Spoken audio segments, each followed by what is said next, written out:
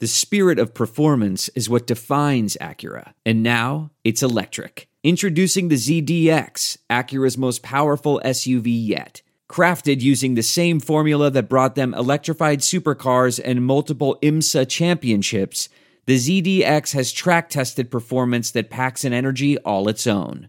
Unlock the energy and order yours at Acura.com.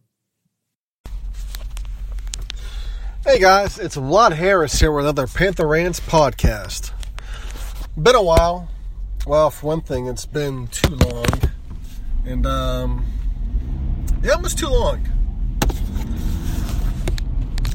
You know, not a whole lot going on. I mean, well, of course, there's Pitt hoops, and we'll get into that. Getting some minor things of Pitt football as well. I mean, first we'll start with hoops. You know, it's been a crazy season, and what's odd is they're still in the bubble, which is the weirdest freaking thing. But I mean, they've had a pretty tough schedule. I mean, out of conference, they did very well. I mean, they had it wasn't an easy schedule, it wasn't hard, but it was just enough. You know, they got that going for them, and of course. They've had some decent wins in conference, although they've pissed some games away that they could have won, and they would be in better position. I mean, I was getting ready to do a hot take on their Virginia Tech after that first half. I was ready to do a hot take where you don't want to play Pitt in March right now, and they pissed away the second half. But they recovered and beat a ranked Florida State team. And, you know, they... and,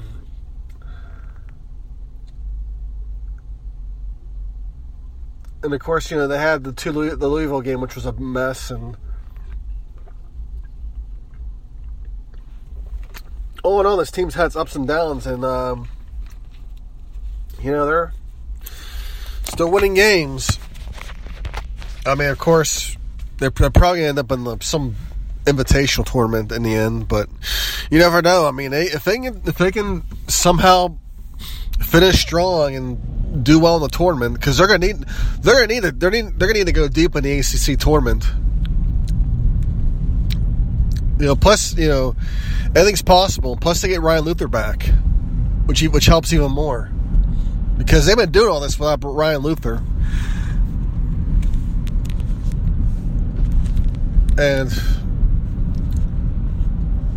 you know,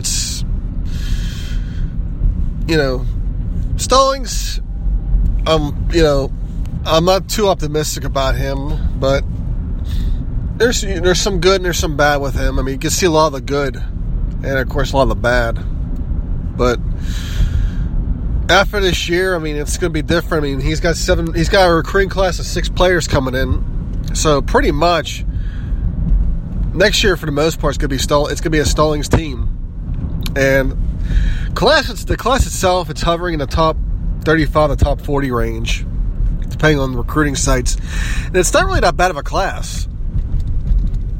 They missed out some targets, you know, because they were shooting for the heavy hitters, and they didn't get them. But all in all, they still landed some decent recruits.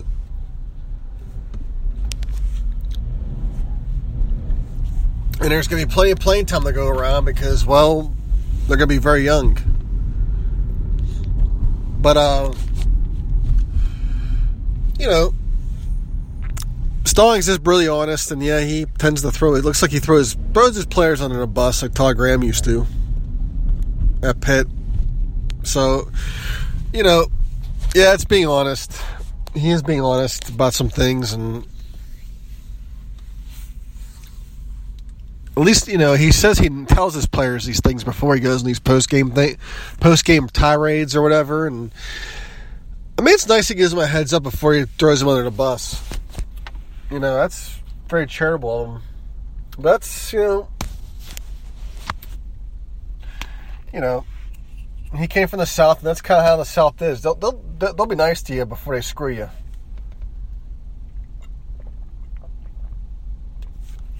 At least me living in Texas in the South, that's what I've learned. management will be very nice to you until they, really jack you off. But, people have been talking about the attendance and stuff like that, but it's been lacking. But you gotta realize, Jamie leaving, he's the all-time winning coach, and a lot of people, love Jamie. I mean, it happens. The guy was here for so long, and for some, especially the younger, these fans that just graduated college at Pitt, he was there when they were there. So I mean, I can't really get too mad at him for having some loyalty to Jamie. And of course, the hire was underwhelming, and you're seeing it right now. I mean, of course, people just aren't crazy about it. Not crazy about Pitt basketball. I mean, I've enjoyed it. I mean, I've had its ups and downs. I mean, there's some games like they should have won. Notre Dame, Clemson, Tech. Those were just, and of course, NC State. Maverick Rowan. He transferred out, tried to get himself, more out there, more noticed. Goes to NC State, ends up NC State. For all that trouble he went through, he could just stayed at Pitt. He'd be in the same position. But instead, he does all that, just end up NC State, which is nothing really to brag about. I mean, if you're gonna in hoops, if you're gonna go get noticed, you're at least going to get considered by Kentucky, Duke, Louisville possibly. And he ends up at NC State. Congratulations. But enough of that. Next item. Pitt has a coach. Pitt football. Coaching change on the D-line, which was a shock to me. Coach Tom Sims, who's also a Pitt guy, played at Pitt in the late '80s. Was part of that good defense with Keith Hamilton. He gets let go, and judging by some of the things on Twitter, his daughters are on Twitter.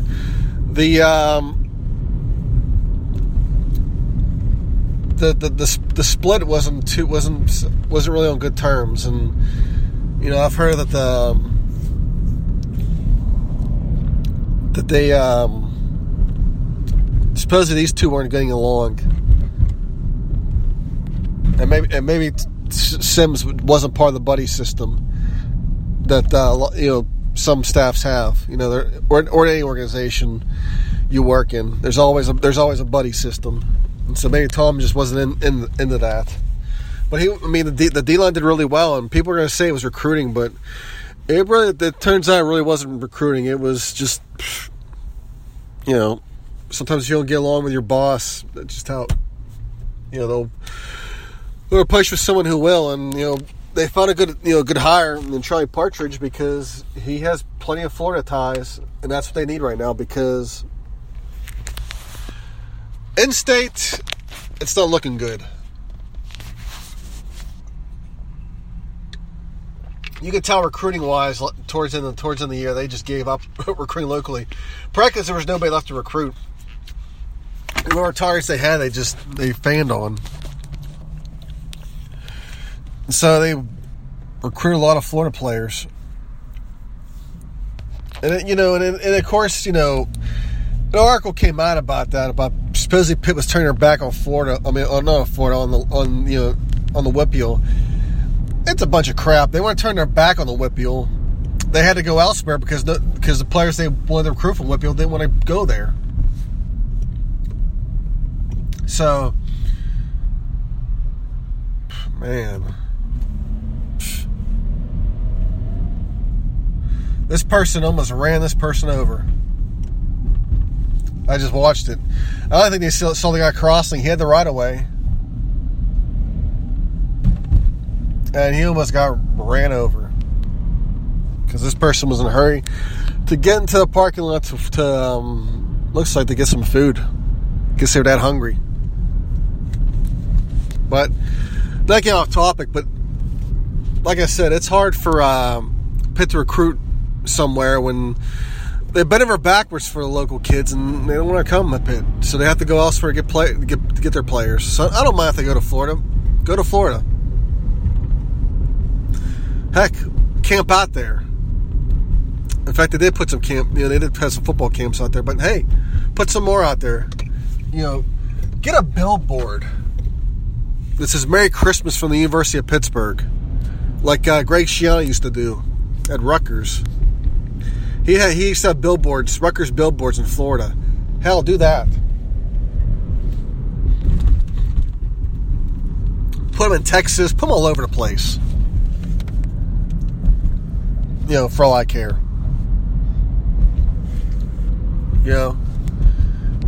Say, hey, come to Pitt. And what's odd is how much these kids from Florida and these other states love Pitt's facilities. They love that they share facilities with the Steelers, whereas certain groups of recruits, local, they don't care.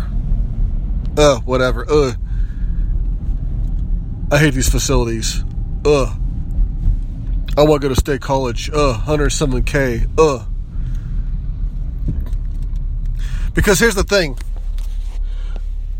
9 times out of 10, you're going to be part of the $107K that's going to be sitting there watching the game. You're not going to be playing, you're going to be watching. So enjoy that. But, Char did pretty well with Dave Wannstedt, and so it's great to have him back. I personally wanted Dave Wannstedt to come back to coach the D-line, but that dream was quickly killed by Twitter followers saying there's no way in hell he'd take a lesser job, given how he was ousted the last time. True. But now, of course, the last topic we got, it's kind of Pitt related. Darrelle Revis, he got into a little scrum on the south side. And, I turned 21 in 2000, and, Southside was one of my favorite staples. I used to go drink there a lot on the weekends. But I would say by mid-2000s up until I left Pittsburgh. Even when I came back, I really went to the Southside. It kind of got ridiculous towards the end. Fights were very rare in the South Side when I first started going there, and that was early 2000s, and it just got worse as time went on.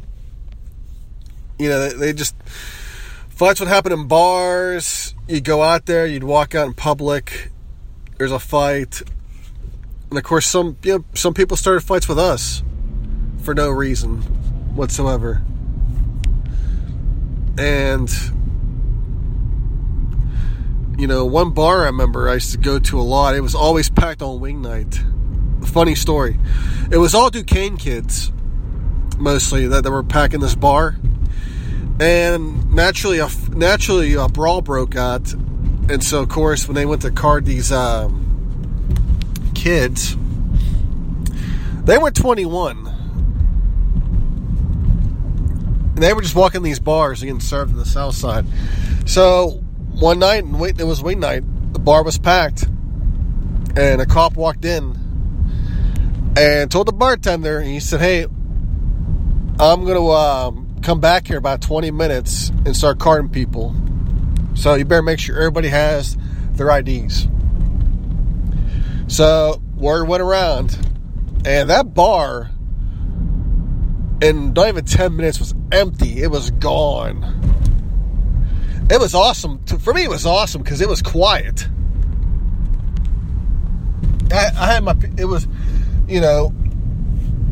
We had our quiet bar back because it used to be quiet on wing nights. It was always the old heads, because it was always the old heads like ourselves just getting off of work. But as far as Revis goes, that's just what happened on the South Side. And in short, from what I've been told, he wasn't the one doing the punching. like Chris Carter, he had a fall guy. And if you read the articles, you can tell that, something's not straight.